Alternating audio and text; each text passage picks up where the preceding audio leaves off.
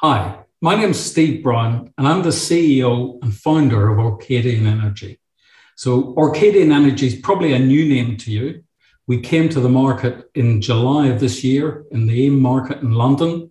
And we came to the market actually with 79 million barrels of proven and probable reserves certified by Sproule, which it turns out is actually the biggest UKCS focused oil and gas IPO on AIM ever, if you measure it by 2P reserves, which is kind of special, I think. And our reserves are in a license 150 kilometers due east of Aberdeen, in actually relatively shallow water for the North Sea, 80 meters of water, which is great because our rigs are half the cost of the rigs you'd need in the northern North Sea. And we have a discovery that was made back in the 80s by FINA. When it was discovered, people thought this is a fantastic reservoir, absolutely fantastic reservoir, but the oil was a bit viscous. So it sat undeveloped for years, and we've come up with a plan to develop it using polymer flooding. And what polymer flooding does for you is it transforms a long, slow production process into 8 to 10 years. And you get better recovery, much less time. And if you polymer flood viscous oil, you've got much less emissions. And it turns out that almost the most important thing for getting a project off the ground in the North Sea at the minute is your emissions performance. Well, let's talk about that, Steve. Lovely to meet you, a fellow countryman, ambassador for the country, like me. And we're going to talk about your project. So it's a big project out of the gate. You listed in July this year, but you've been at it since 2014, haven't you? Yes, absolutely. We set the company up in 2014, and the whole idea we had was to lay our hands on big discovered oil and gas fields for the lowest cost possible. How'd you do it? You make license applications. So, and what you do is you sit and you read every relinquishment report that was ever published in the North Sea. So when I decided to set the company up, that was the first thing I did.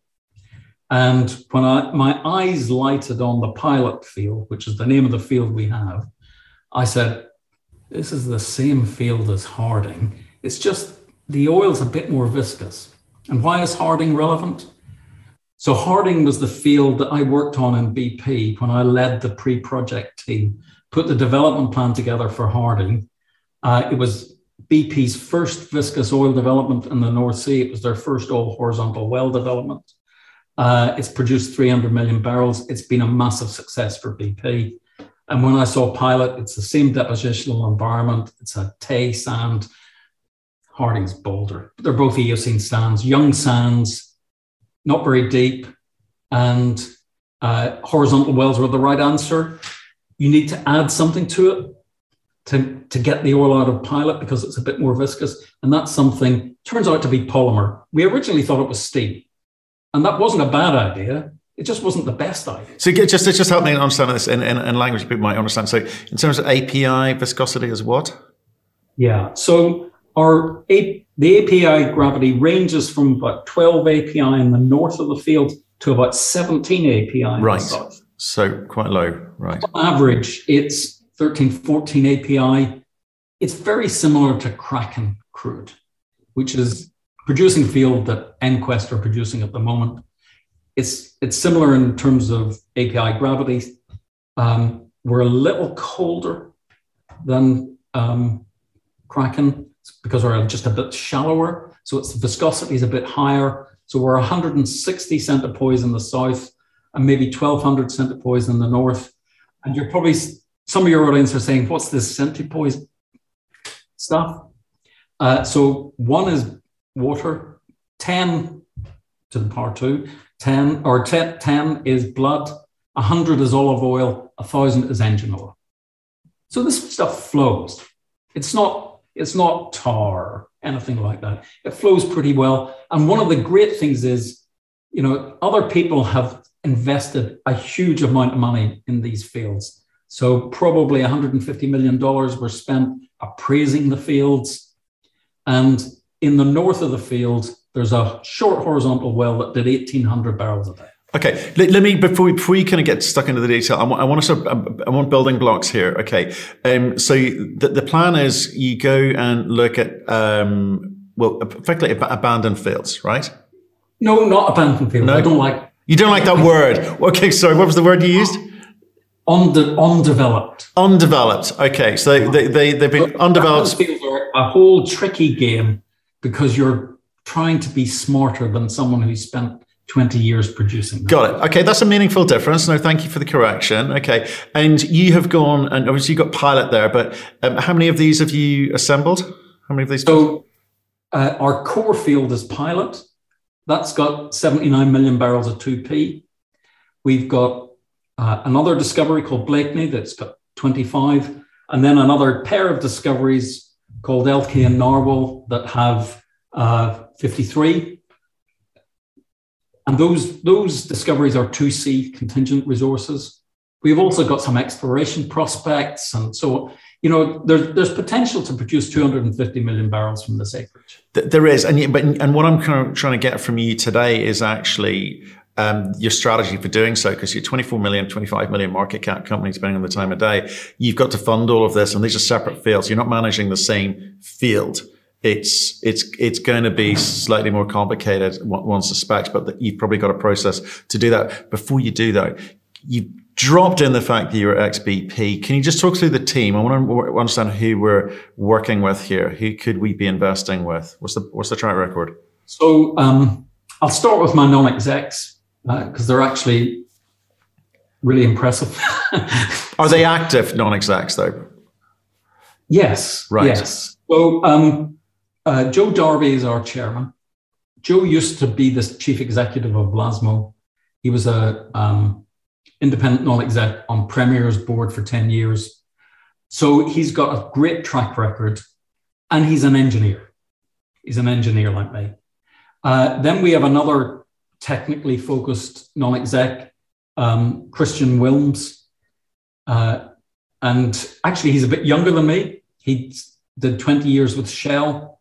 And recently moved to become Senior Vice President, Subsurface and Reservoir Development for MOL, the Hungarian oil company. And then we have Tim Feather, who's previously was a qualified executive working at WH Ireland. So he brings the kind of AIM background. My CFO is Alan Hume. He's worked for, it's an interesting mix. He's worked for contractors like Halliburton and Brown and Root and so on. And he's worked for small oil companies listed in AIM. So that's a good background. Key technical person, who's the other director, is Greg Harding, and he's a reservoir engineer. And he and I have worked together since 96, I think, on a number of projects. We actually make a very good double act. So he's very rigorous.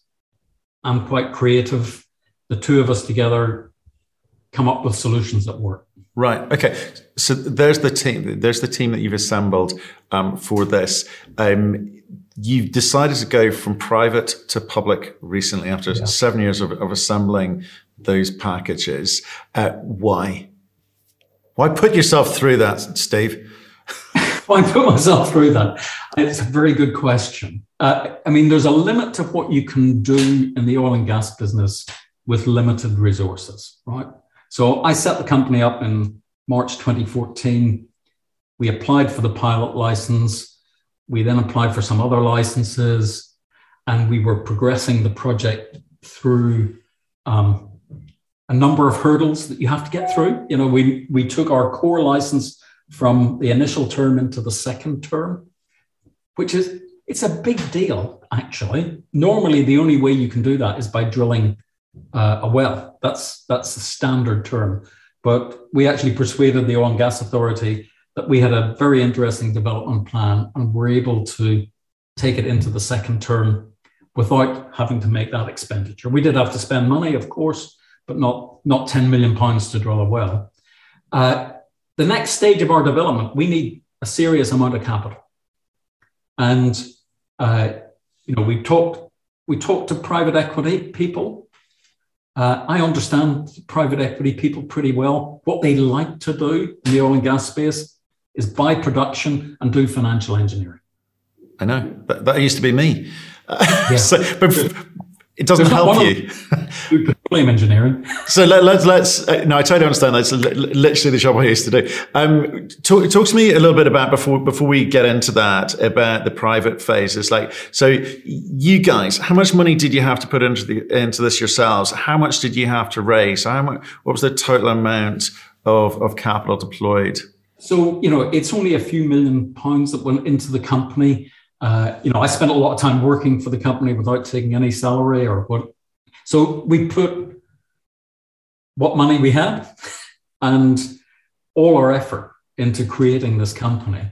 What actually got us really off the ground was in the middle of 2019 when we secured a loan from the Shell traders.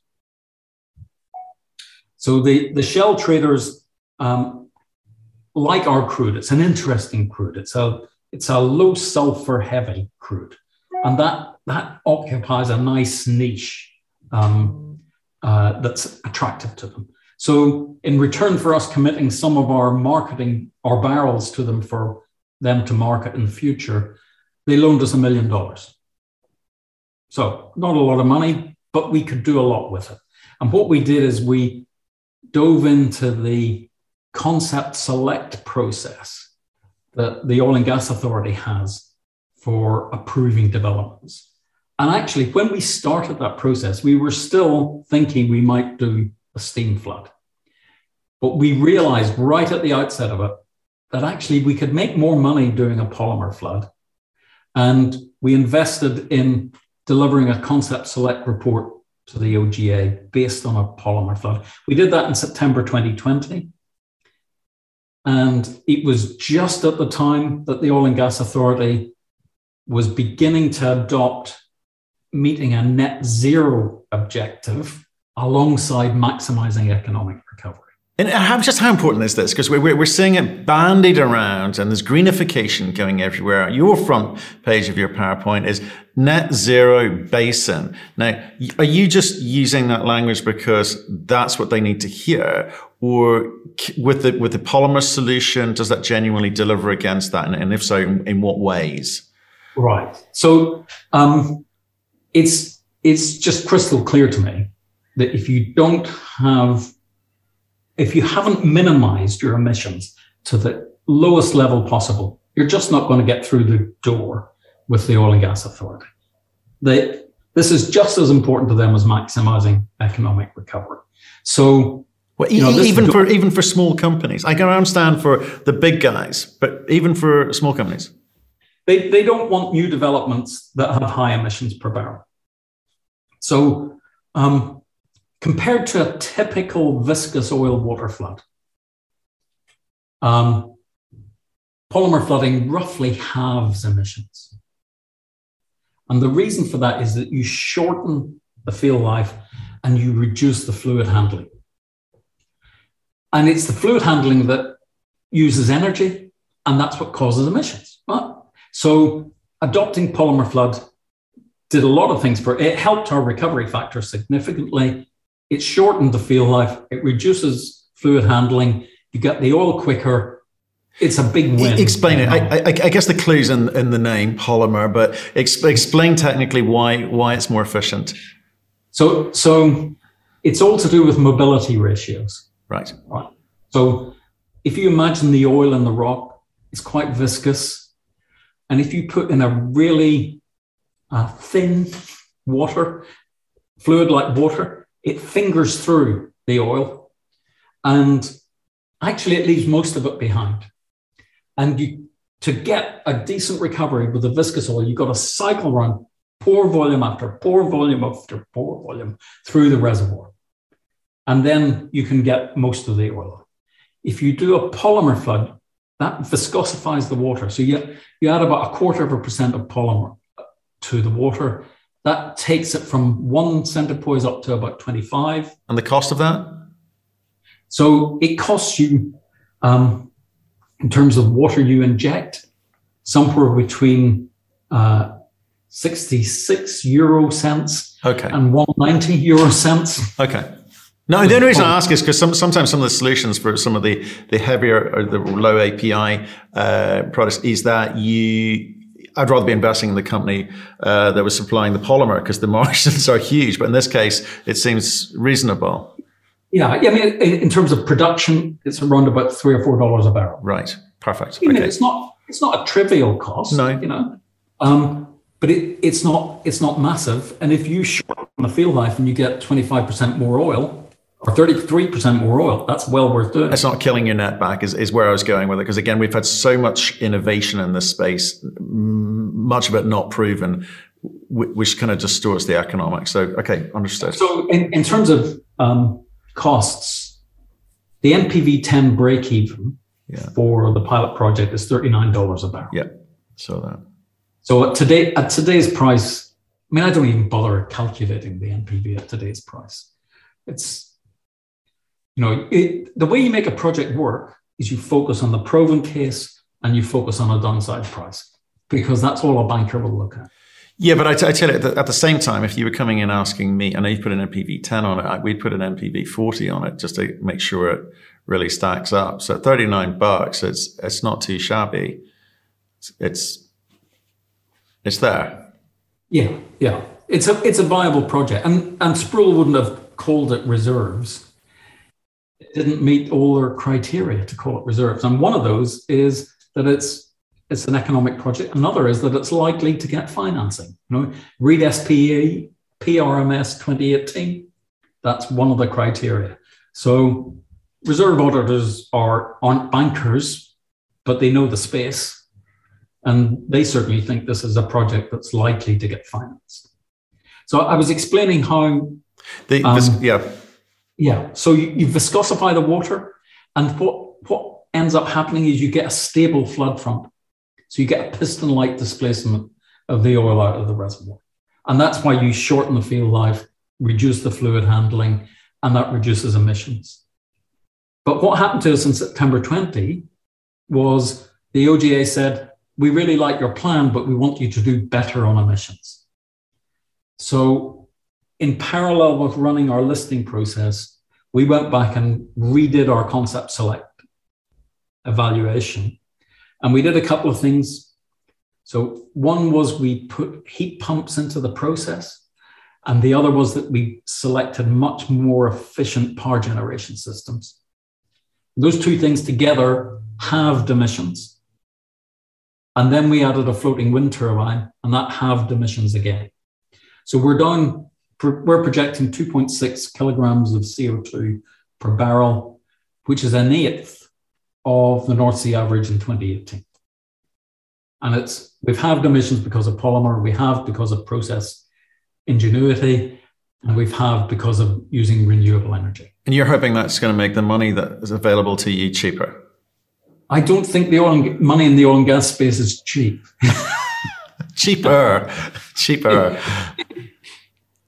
What I think is it makes the project investable for the government to approve it in the first instance. Because if we hadn't done those things, they just keep saying, do better, do better.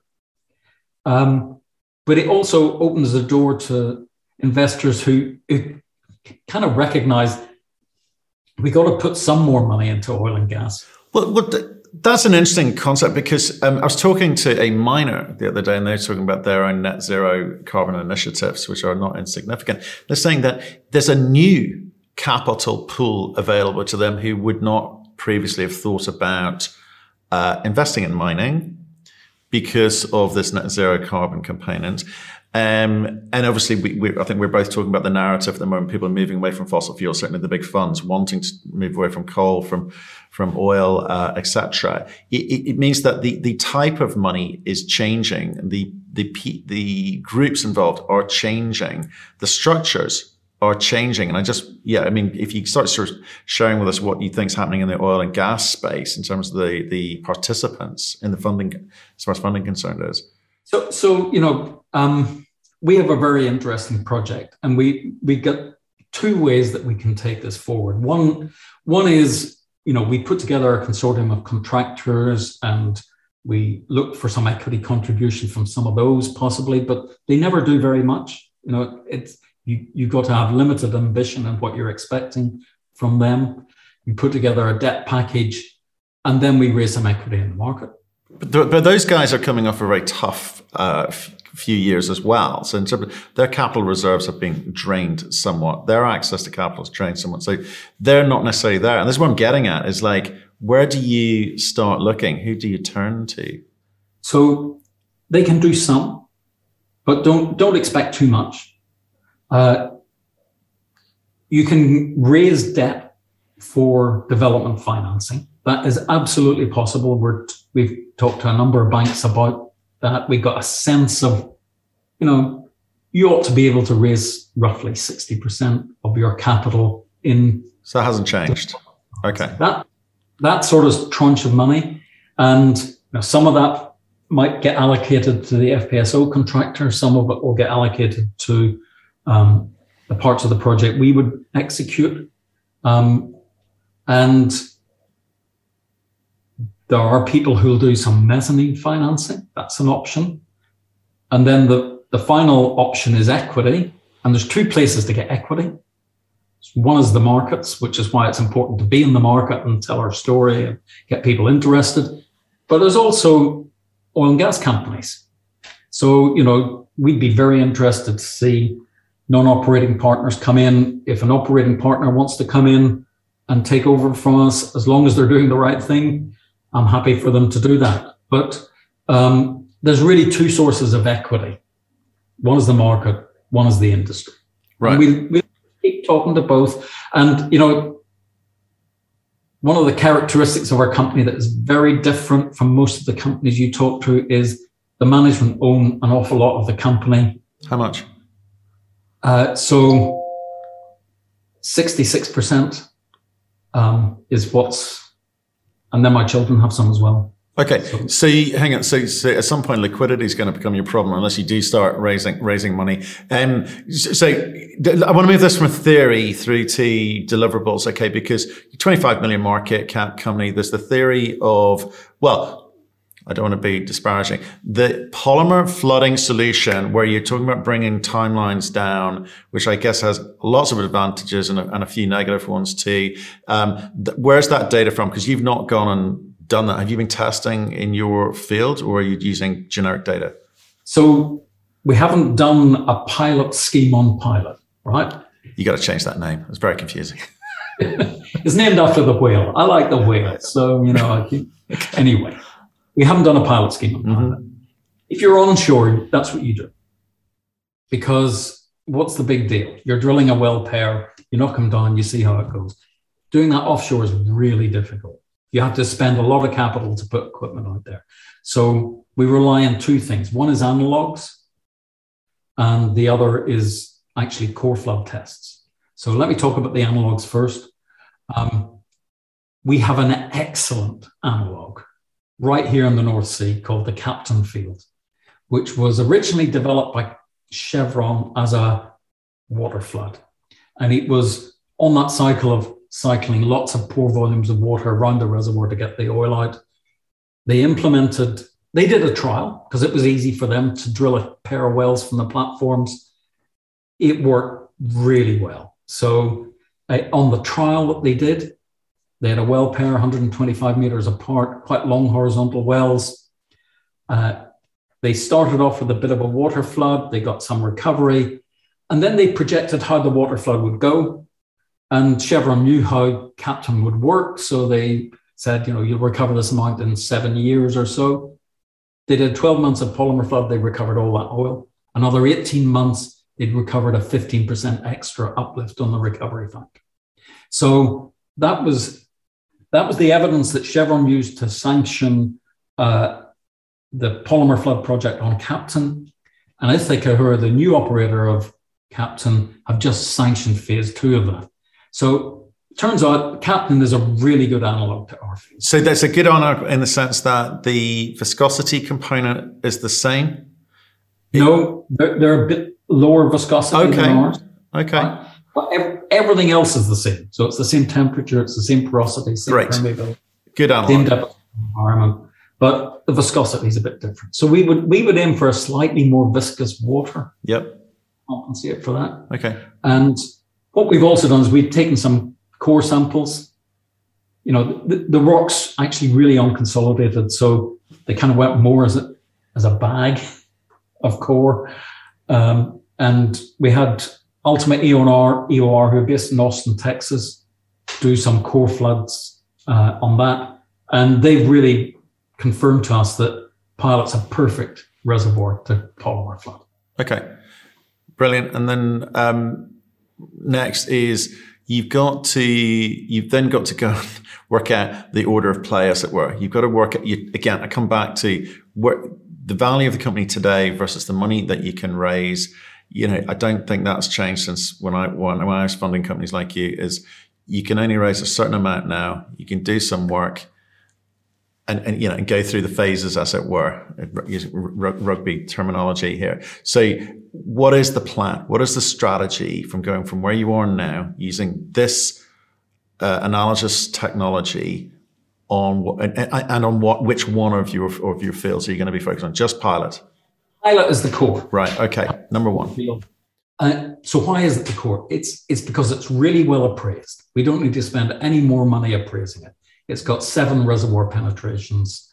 It's got fantastic 3D seismic over it. We've just bought some new 3D seismic. So in terms of defining the reservoir envelope and the oil in place, we've got fantastic data. We've put together a development plan. We've submitted that to the OGA. We've then enhanced that by reducing emissions, did a further submission. And now what we're doing is we've recently gone out to the market for an FPSO.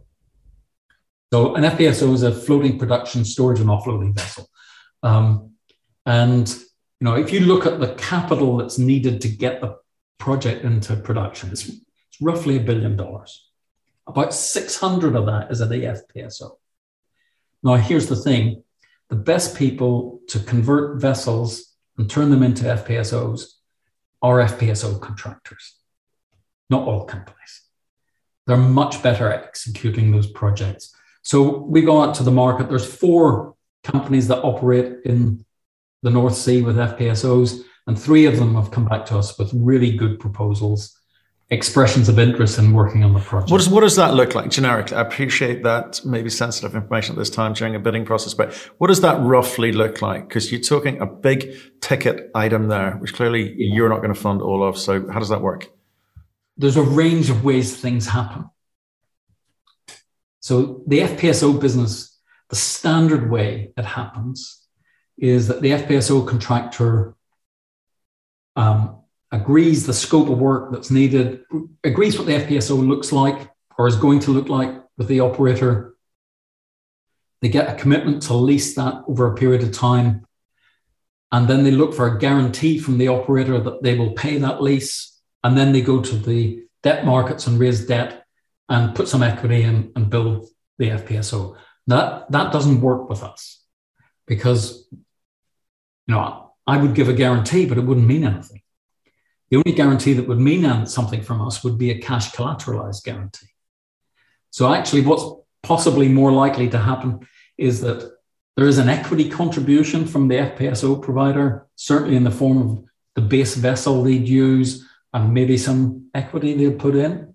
And obviously, the more equity an FPSO provider puts in, the more I'm thinking they could be the one, you know. It's more likely we'll put a capital contribution into the conversion of the vessel. That's exactly what Hurricane did on the Lancaster development with an FPSO provider. So these are complex deals to put together. They don't fall together in 10 minutes.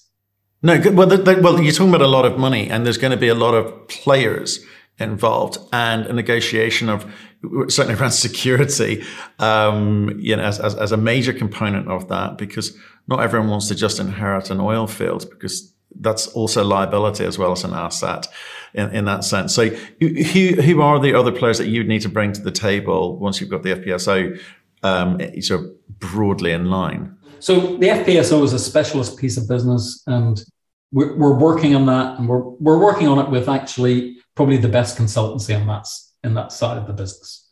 There's 3-4 lumps of capital that we then need to find. So one is the mooring installation and the infield flow lines.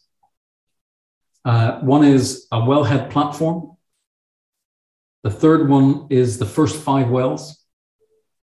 It's a 32-well drilling program, but we'll start production with just 5.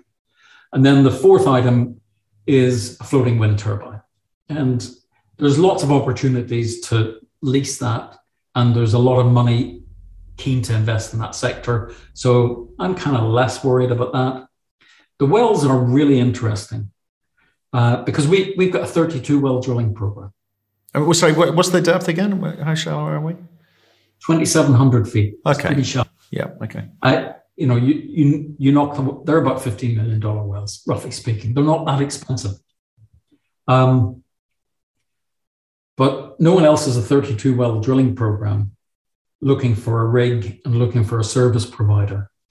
And what we're planning to do probably in the new year is go out to the rig contractors and the well service contractors, which essentially is Halliburton, Baker Hughes, and Schlumberger, and look for which one of those is most enamored of our project to help us finance the first 5 wells, because we can pay for all the other wells out of cash flow. And that way we bring in contractors who are partners as well as people doing work for us. So how does a company of your size go about retaining control? Because what you are is kind of a lead in a consortium of companies with their various balance sheets, which are unconnected, uncorrelated balance sheets, as it were, because you've had the idea, you've put the team together and said, right, here's how we go about it. You're public, obviously, and some of them may be and some of them won't be. How do you retain control and not get edged out or have your margins attacked or abused during this whole process? Because your balance sheet is presumably going to be one of the smaller ones in that consortium. Well, fundamentally, what protects us is we have the license. So nobody's doing this project unless we say so. And what you do to protect your margins is have competitive processes to select the partners. So with the FPSO, we've gone out to 4 or 5 companies that have been interested in that. We've got 3 companies very interested. We're going to run another bit of a competitive process to narrow down who we're going to work with. And, then you go into the detailed engineering phase. And then you need to have structured your deal with the FPSO contractor so that, if you find during the engineering phase that costs have gone up, there's a mechanism to handle that. But you're both trying to find ways to get costs down because you both know that makes it more likely the project goes ahead. So there's a time for competitive tension, there's a time for partnering, and picking those times is half the art. And the other secret is the paperwork, right? Because in a way, you've got to be careful you don't end up with the least aware, i.e. the person who gives you as vanilla an agreement as possible, i.e. you've got opt-outs and reason not to pay penalties yourself, versus the most competent who probably will want those conditional components in a contract, right? So you've got to get that balance between getting the best versus maybe not penalizing yourself in an eventuality which may or may not happen further down the line. So the thing is, the companies we're dealing with are grown-up companies, and they understand that we're a small company. But that's my point. That's my point, Steve. They understand it, and I've been all too aware, and I've been in the oil and gas and energy space for a long time, and I've seen all sorts of shenanigans here. It's like you've got to protect yourself and your shareholders because you're a public company now, right? Absolutely. And I mean, this is one of the ways you do this is that you add capability by working with consultants and contractors who are kind of really part of our team. So the relationship we have with Crondall is a very interesting one, really, as an example of that. So Crondall have been in the FPSO market forever. Since I worked with Duncan Peace back in Halliburton in 1996. We worked together there. He went off to set up Crondall, and they've been the technical advisor to many banks on FPSO construction contracts. What they did for Hurricane on Lancaster was, it was really them that negotiated the contract with Blue Water for the FPSO. It was actually them that put the FPSO delivery manager into the project team. So by partnering with Crondall and them working as our client engineer, we're getting not just engineering capability, we're getting commercial capability. You need lawyers at a certain point, but a lot more is about structuring the commercial arrangements than it is just the legals. No, understood. I think that and for the well construction, we use Petrofac as our well operator. Got it. Okay. Understood. So I make myself strong by standing on the shoulders of giants. Always good advice. Right. So just so kind of moving forward in terms of trying to understand the timeline of all of these things that need to happen for you. Obviously, we're coming towards the end of the year. You're not even 6 months into being a public company. Let me just ask, how are you enjoying that process? Reporting every which way about everything, always. I've done it before, so it's okay. Not really fresh to me, and I knew what I was getting into. But it's a pain in the backside. Of course it is. And it's expensive. That you get double whammy. So let's look into 2022. Okay, in terms of what you think you're reasonably going to be able to deliver in that time frame, because negotiating with multiple partners to build this consortium, it can take time. How advanced are you with those conversations, or is that not something that you're looking at doing in 2022? I mean, what we're always doing is looking to bring partners into the project, because that could be a really good way forward. And what I never do is tell people what a timeline is, because I've done this before and I know whatever deadline you set turns out to be wrong. So don't set deadlines. This will take as long as it takes. It's as long as a piece of string. And it's highly likely we'll bring a partner into the project before we sanction it. Hurricane did Lancaster 100% without bringing a partner in. I think the bankers, they like to see some industry validation that what you're doing actually makes sense. So at some point we'll do that, and it will happen when it happens. Our plan is we're heading towards final field development plan approval, probably the end of next year, maybe early the year after. Who knows? We won't have FDP approval until the project's financed. That's just how it works. The government doesn't let you do a project unless you've got the money. Okay, well let's talk about the money you're going to need for next year. If that's how long that's going to take, end of next year, maybe Q1 23. How much money do you need to deliver all of the? I guess there's a lot of paperwork which needs to be between now and then. Then there's a few consultants that need to be paid between now and then. Are you looking? How much cash have you got? When are you looking to raise next, and how much? So our results are due out fairly soon, and we'll say exactly how much cash we have when we come. How much did you have last quarter? Well, we raised £3 million at the IPO, and we had fairly chunky costs at the IPO. So, we're not swimming in cash, but we don't spend much. We're very focused, and we're very parsimonious about how we spend the cash. So we give ourselves a runway, and whenever we see an opportunity to secure cash, and there's multiple ways to get cash. You can go to the market and raise some money. We might potentially extend the loan arrangements we have with Shell. That's a possibility. And we might bring a non-operating partner in and have them carry us through a piece of a work program. You know, the FPSO, when we get to the point of actually doing the FEED, the front end engineering design of that, that's a fairly chunky bill. That's maybe $5 million or $6 million or $4 million, you know, that sort of order of magnitude. But you can get a lot of things done for not massive expenditures. And we just take things carefully. We commit to things whenever we're able to. And we're always making progress. Okay, well, I guess that's what you can do. So you'll get the quarterly out soon. People that understand the state of play as to where you are with cash.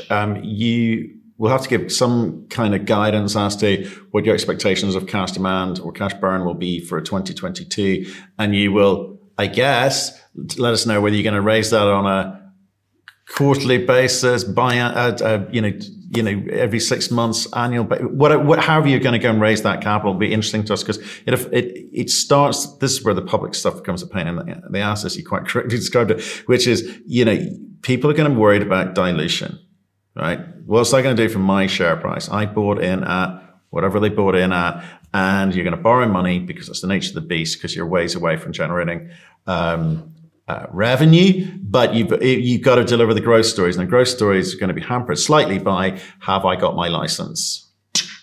Have I got all the permits I need to do what I need to do? So that's the journey. We can see a very clear pathway to getting all those permits. The Oil and Gas Authority have actually got a quite structured process to go through, and we're kind of just at the cusp of completing the first phase of that. And then the next thing that you have to focus on is actually putting together the environmental statement and getting another arm of government called the Offshore Petroleum Regulator for Environment and Decommissioning. Snappy, OPRED for short, to approve the environmental statement.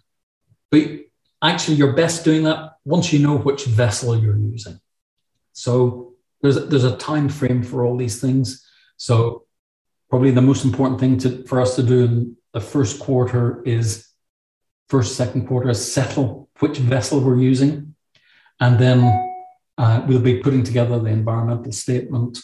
And at a certain point in that process, we'll want to kick off the FEED for the FPSO and for the platforms and so on and so forth. Brilliant. Well, let's see. What I'm hearing from you is, been there, done it before, got the people around us that help deliver it, confident about what we've got and the technology we're going to use and the process we're going to utilize during the next X period. And I appreciate you don't want to dive in and give dates, a wise move, but come on a journey with us is what you're saying. Yeah. And, today, if you took our market cap and divided it by the combined 2P and 2C resources we have, it's something like 20 cents a barrel. That's crazy. That's a crazy number. It is. What can I say? Well, look, Steve, I appreciate you coming on the show and talking to us. I've spent a lot of your time, utilized a lot of your time. Stay in touch and keep us abreast of how things are moving forward. I'm intrigued about the way you're going about it. And as a fellow countryman, I'm excited for you.